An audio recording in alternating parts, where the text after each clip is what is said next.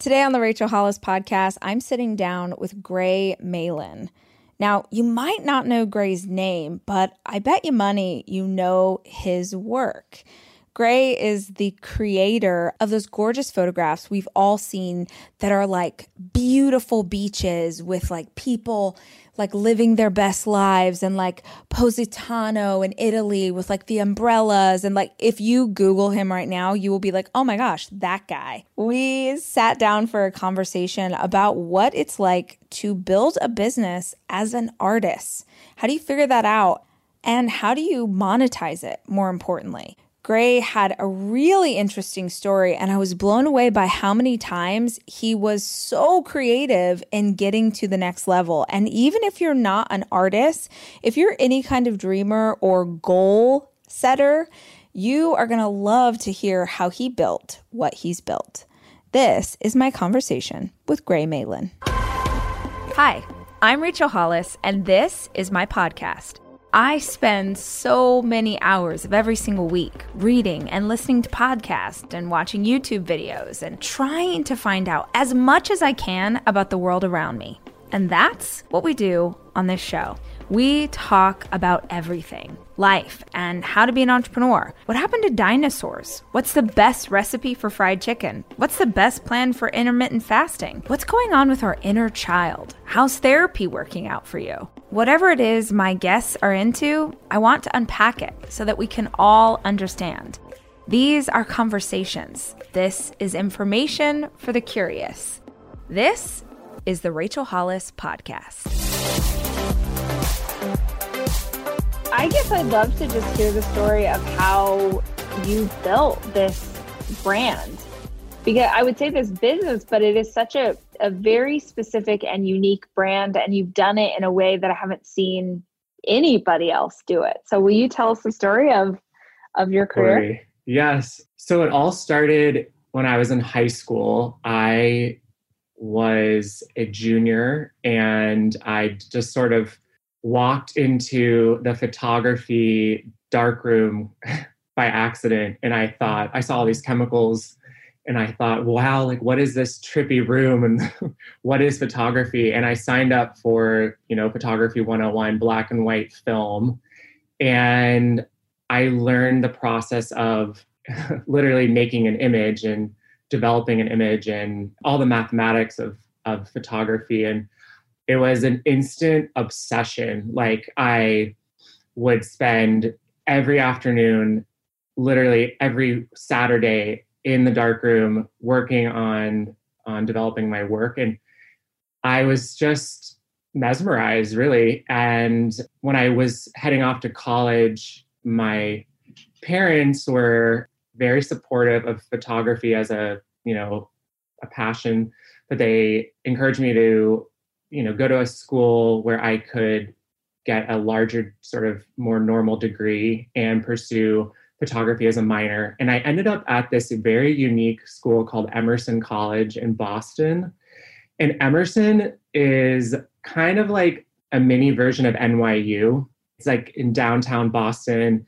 It's a communication school. I was a marketing major with a photography minor. And it has just this really kind of incredible film and television program. So there's all these opportunities for students in Los Angeles, which is interesting. And I always thought I was going to move to New York City. My parents are originally from Manhattan. They moved to Dallas, Texas, where I grew up. And anyways, I was just like, New York, New York. And then I got a marketing internship while I was in college for Warner Brothers and Paramount Pictures marketing and PR division in Boston. And it was so like cool. Like, I was like, I work for, I have an unpaid internship with Paramount, and like Mark Wahlberg's coming to town next week to promote his newest movie. And I'm going to pick up, Jennifer Hudson at the airport for Dream Girl. I don't know. It was just, I got really swept up into this whole thing. And I ended up getting a job because of this internship at Paramount Pictures in LA. And long story short, I moved out here, worked for the president of Paramount's division that focused on Oscars, like sort of award-winning films. And I spent a year at his desk taking notes and listening, and I learned a million things. It was incredible.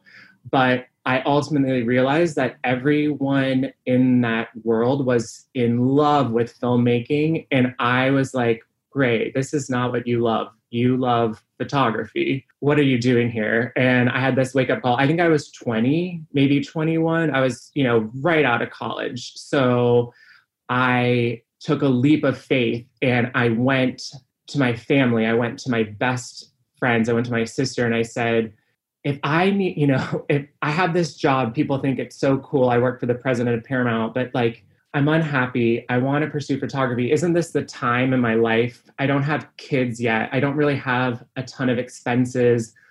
Shouldn't I, try it now? And I think everyone was just like, Gray, like you will never be happy fully if you don't give this a chance. So I just took that leap of faith. I left my job on a Friday and I started interning. I mean, this didn't happen like overnight, but I planned my departure, left on a Friday, and on Monday I started interning for a very famous photographer named David LaChapelle. And he did basically like, he's most famous for his celebrity portraiture. And I did that. And then I started taking classes about how does one become a fine art photographer? How does one take that step from like, oh, I shoot portraits, I shoot nature, I shoot weddings, I shoot kids, how do you become a fine art photographer? And I found an incredible mentor. I took classes with her and she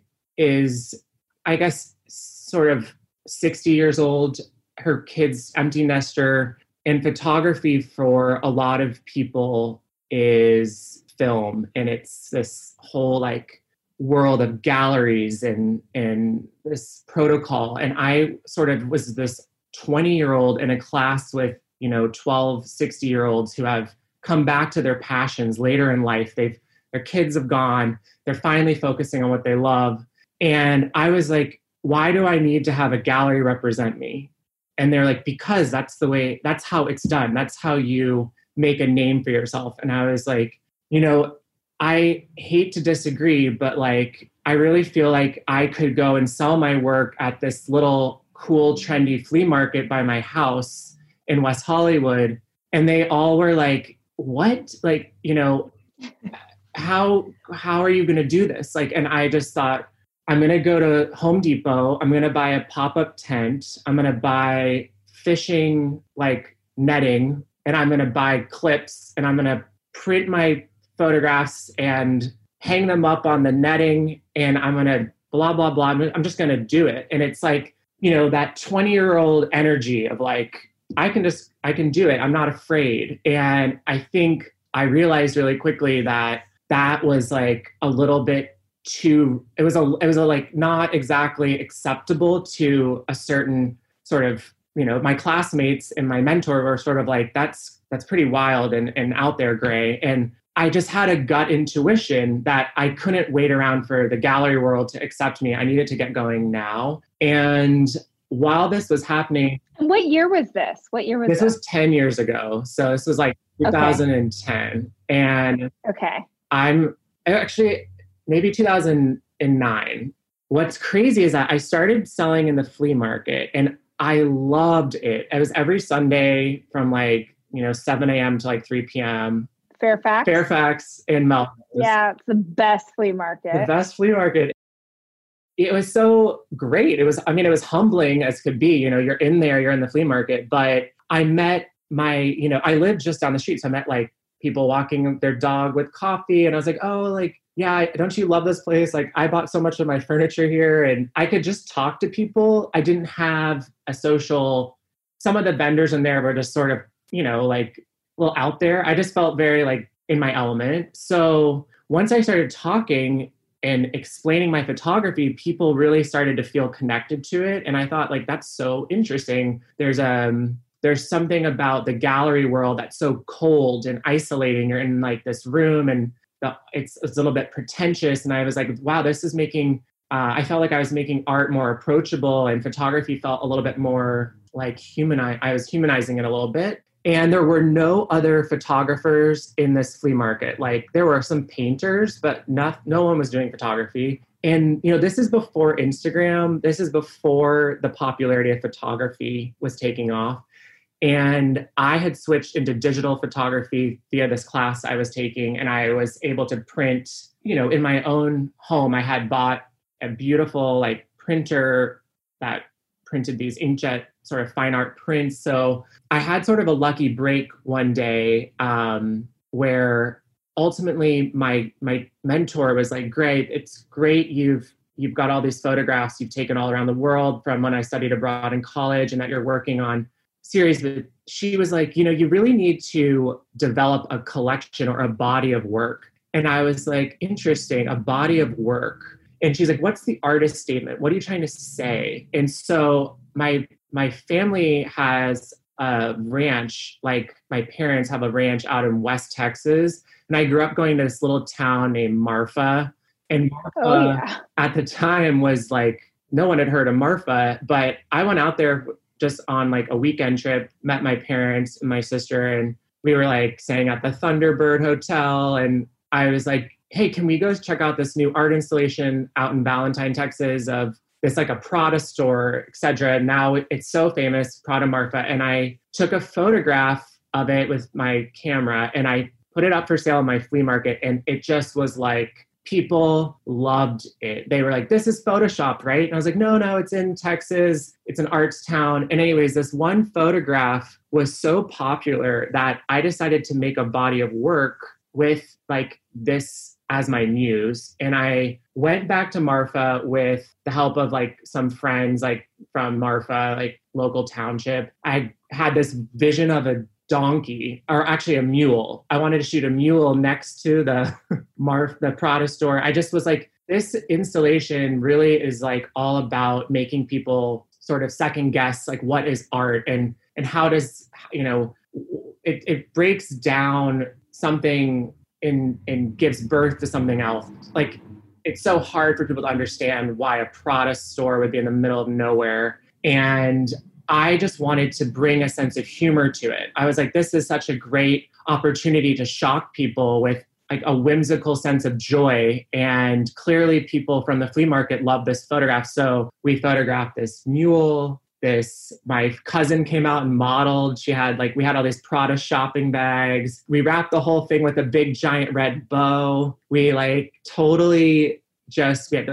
had cowboys out there. It was a riot. And I brought this body of work to the flea market and it just was like a huge home run. And this woman walked in one day. I think this was like the bigger break. And she's super cute. I'm still friends with her to this day. And I think this is the important part of why people need to put themselves out there. Like, this is why you should go to a flea market. Like, if you have nowhere else to go and you think, "Oh, I can't go to the flea market." Well, this woman walks in and she's like, "Hi, I just was wondering, have you ever thought about selling your work online?" And in 2010, literally no one was buying art online. It was like super taboo. And I said to her, "I would love to explore this with you. Like, I personally shop online, but like I've never bought art online. Do you think this would work?" And she was like, "Here's my card. Send me a note." And the next big step for me was I got invited to join an online shopping website called One Kings Lane. Do you remember One Kings Lane? Absolutely. So someone sent me the, just join here and enter your email. And I looked at it and it was like home decor flash sales online. And I was like, this is totally perfect. I should sell my work on this website. And I reached out to info at One Kings Lane, and I said, "Hey, I'm a photographer, yada, yada." And sure enough, the co-founder wrote me back and said, "We've just launched. I'd love to chat with you." And I Googled her and I saw that she was having like a party, a design, like interior design type party in West Hollywood. And I went to the event and I introduced myself. Like, I tried to play it really cool. And I said, "Oh, I emailed you like last week about So, and she was like, oh, that's so, why don't you come to my office next Wednesday and show me your work and we'll talk about this. And I did. And I brought in my portfolio and she gave me a shot and I started selling the Prada Marfa series on One Kings Lane. And it was like, I'd say at the flea market, I might have sold like 30 prints every Sunday. And I was selling them for like, $60 each. And then I launched an event on One Kings Lane and I sold like 350 in 72 hours. And I was like, and they were going out to people all over the country. Like it was not just this little West Hollywood flea market. And One Kings Lane grew from like a couple 100,000 subscribers to like, I have to Google this, but like millions and millions of subscribers. So I suddenly had this ability to get my name out there on this bigger scale that so many, really no other photographer at my age I sort of was able to. And it all was because like I sort of broke the rules. Like I said, I don't want to get a gallery to represent me. I want to go to the flea market. And then in the flea market, I meet this woman who sort of exposes my mind to selling online. And then I go to sell online and it's like a hit success. And then all of a sudden I'm like, am I a Carly Rae Jepsen? Like, am I a one-hit wonder? Is it just me and this product? I feel like Carly Rae had 2 hits. Yeah. Okay. At the time, I think she only had 1, but yes. Am I like, I can't, and I just thought like, Gray, you've got to keep digging and think about this. So I started to explore like, why do people love this Prada Marfa? Like what's the connection? And I started to scribble down like words like, I said humor, but also joy and like happiness and an element of surprise. And so this is a long story. This is the story people love. I love it. Okay. So I think you probably know this, but if you Google my name, there are like 5 million aerial beach photographs. Okay.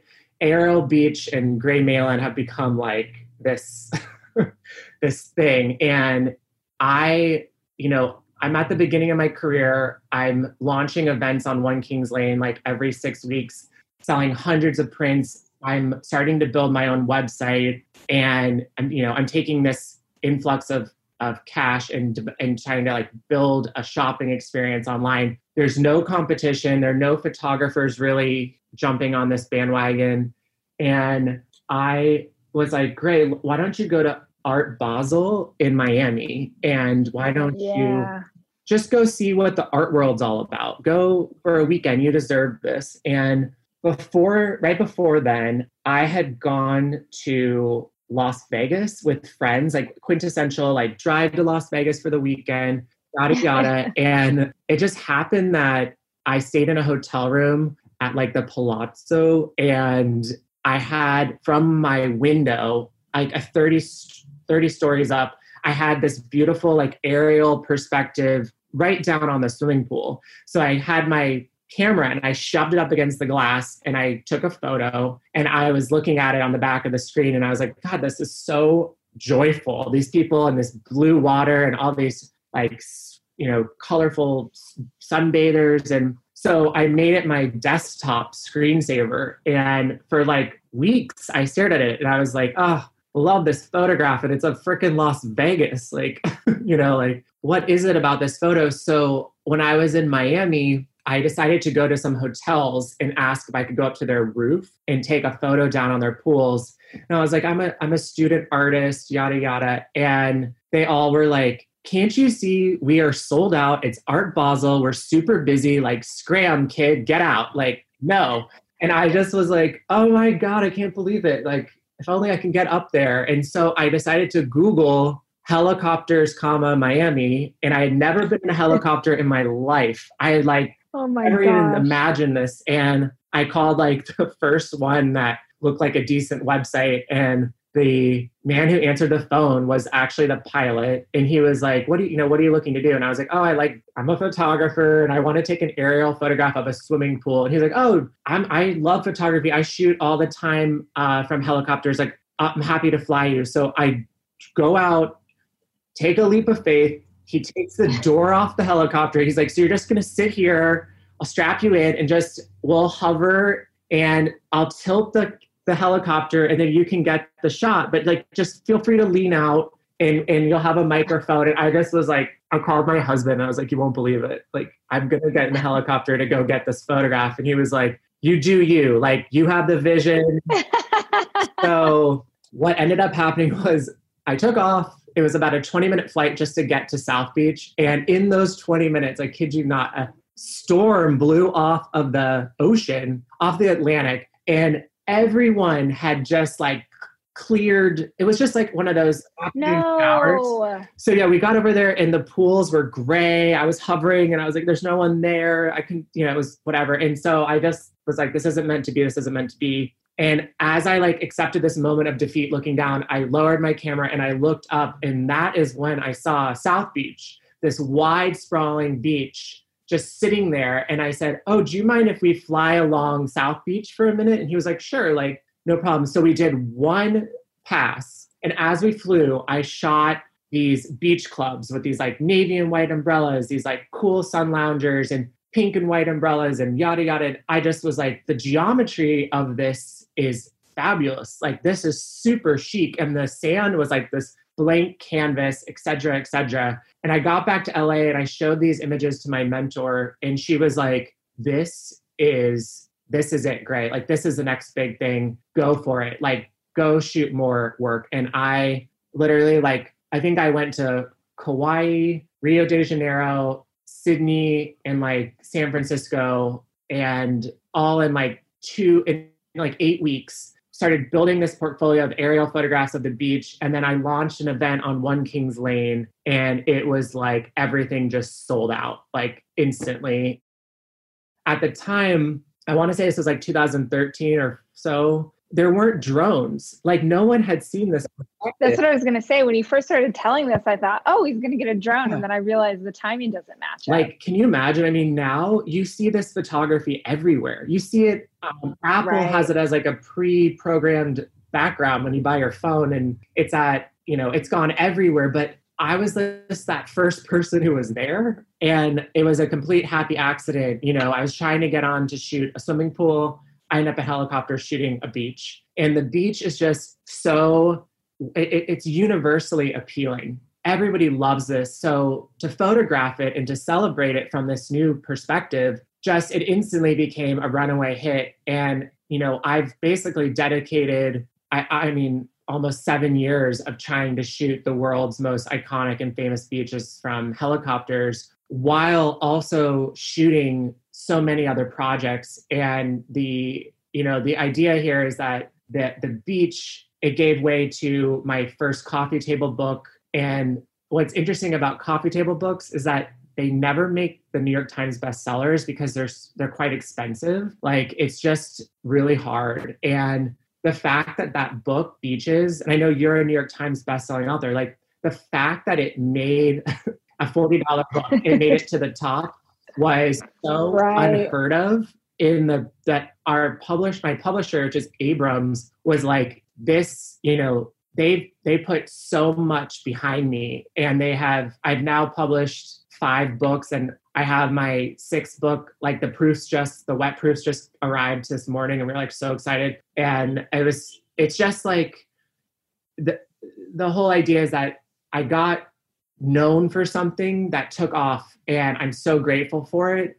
And it's paved the way for me to get to do now some incredible projects. Like, I don't even know if people know how much sort of work I've shot, but I think there's 24 series, and the Aerial Beach is just one of those series. And ultimately, like, this career path has been exceptionally, I've become like welcomed into private worlds. So I've been given access to hotels. Hotels will let me come and shoot this dreamy project on their property where they wouldn't have let, like, you heard the story about how they told me to scram, kid, and young photographers. So it helped me get my name. And now that I have my name, I'm able to do so much with it. And I've just been like so devoted. I'm 34 years old. And I mean, I've spent literally like the last decade just hustling. And, I shot a project about climate change in Antarctica where I brought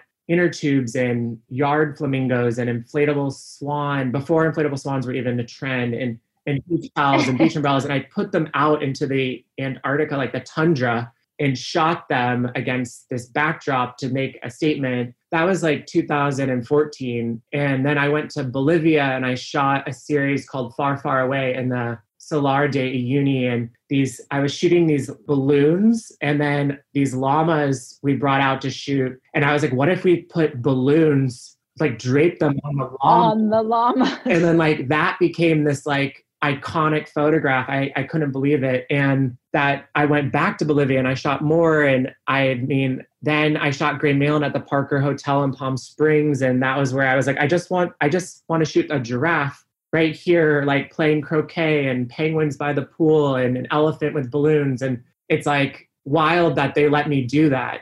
This was back in like 2015, 16. And then that gave way to, I got to shoot at a members only swimming club in Santa Barbara called the Coral Casino. And I was shooting synchronized swimmers. And then all of a sudden I was like, these synchronized swimmers look so nostalgic. I was like, vintage holiday, like my grandparents. And then I, approached the Beverly Hills Hotel and I was like, can I shoot a vintage project here? And that gave way to the Breakers in Palm Beach. And anyways, it's just been like quite a journey. But the reality is it all started, back in that flea market. And it was only 10 years ago that, we weren't even shopping online for our lives. And now it's 2020 and all we're doing is shopping online. So it's been a fascinating sort of start to this career path. And I'm just sort of like, I would say I'm a very optimistic person, and I just can't wait to like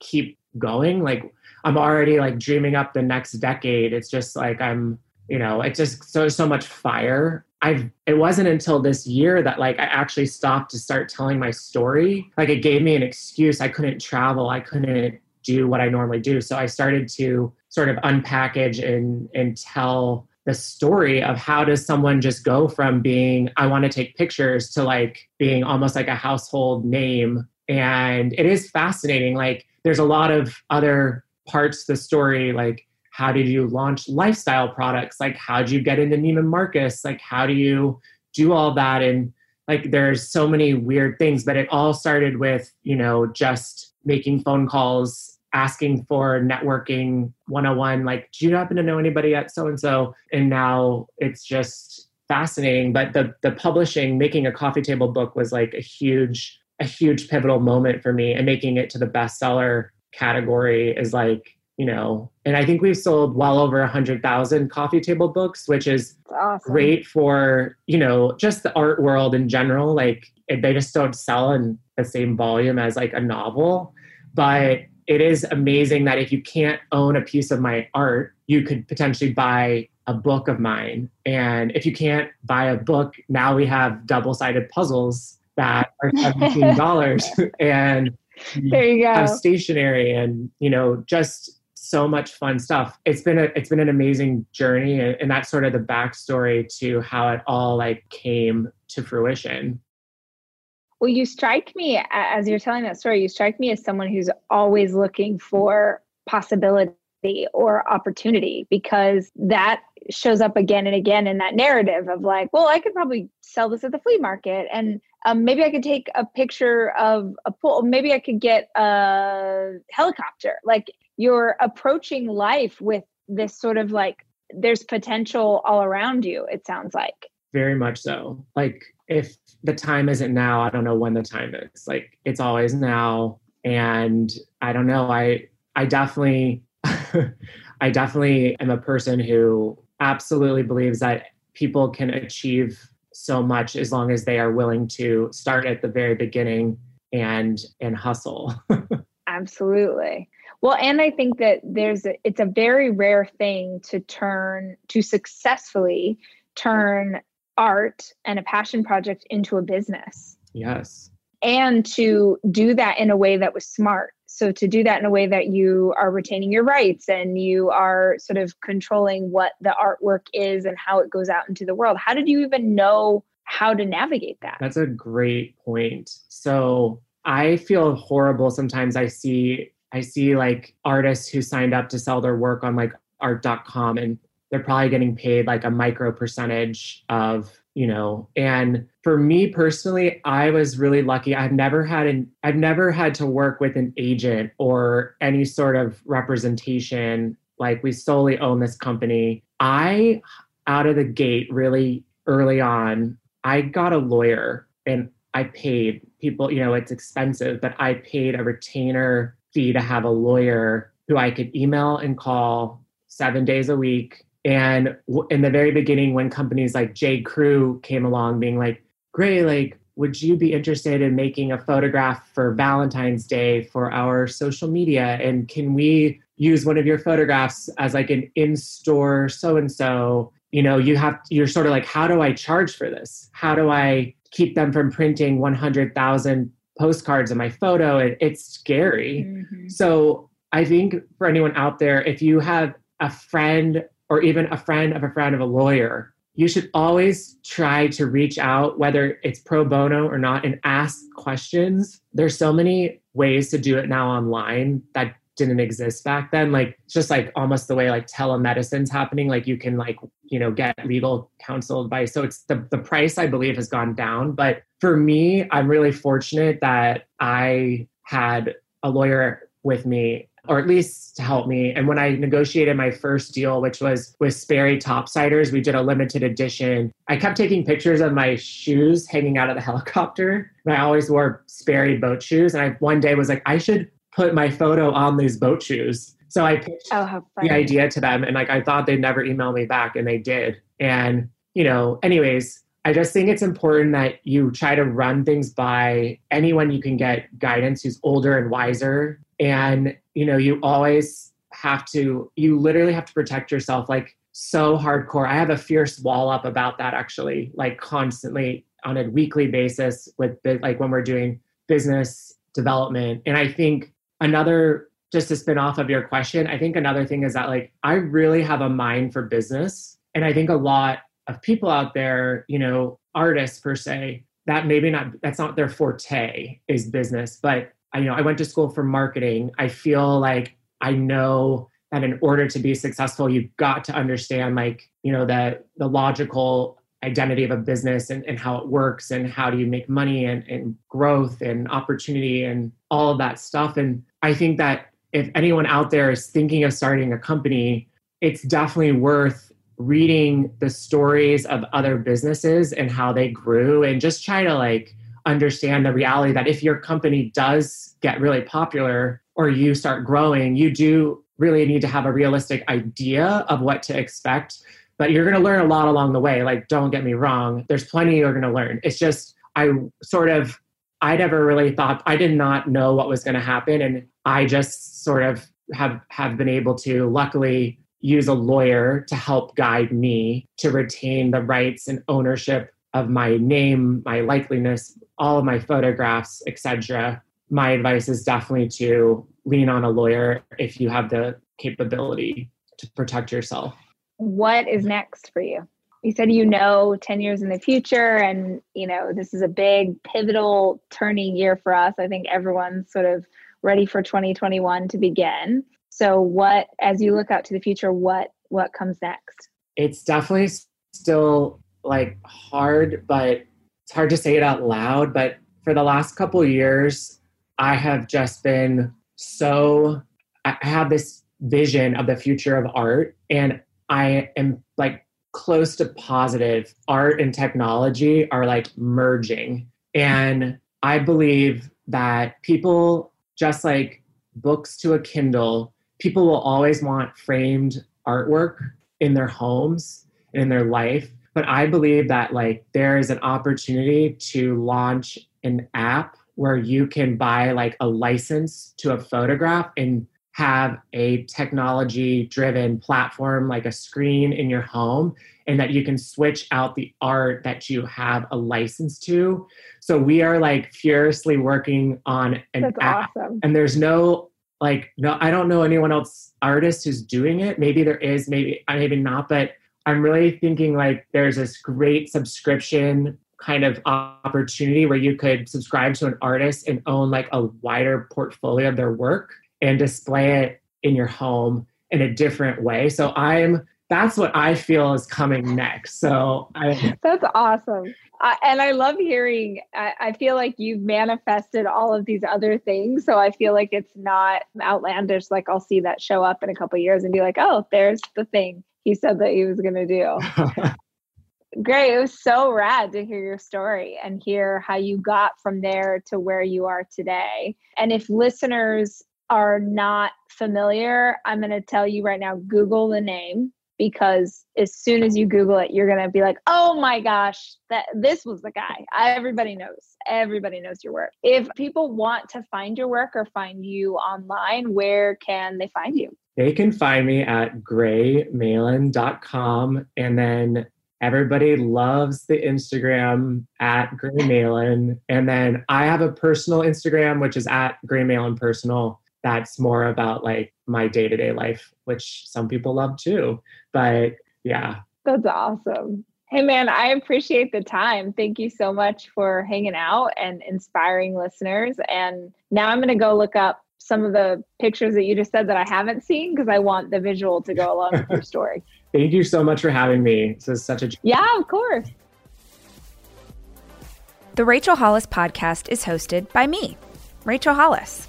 Our show is produced by Chelsea Harfouche and edited by Andrew Weller, with additional production support by Sterling Coates. Our executive producer is Cameron Berkman. The Rachel Hollis podcast is a 3% Chance production.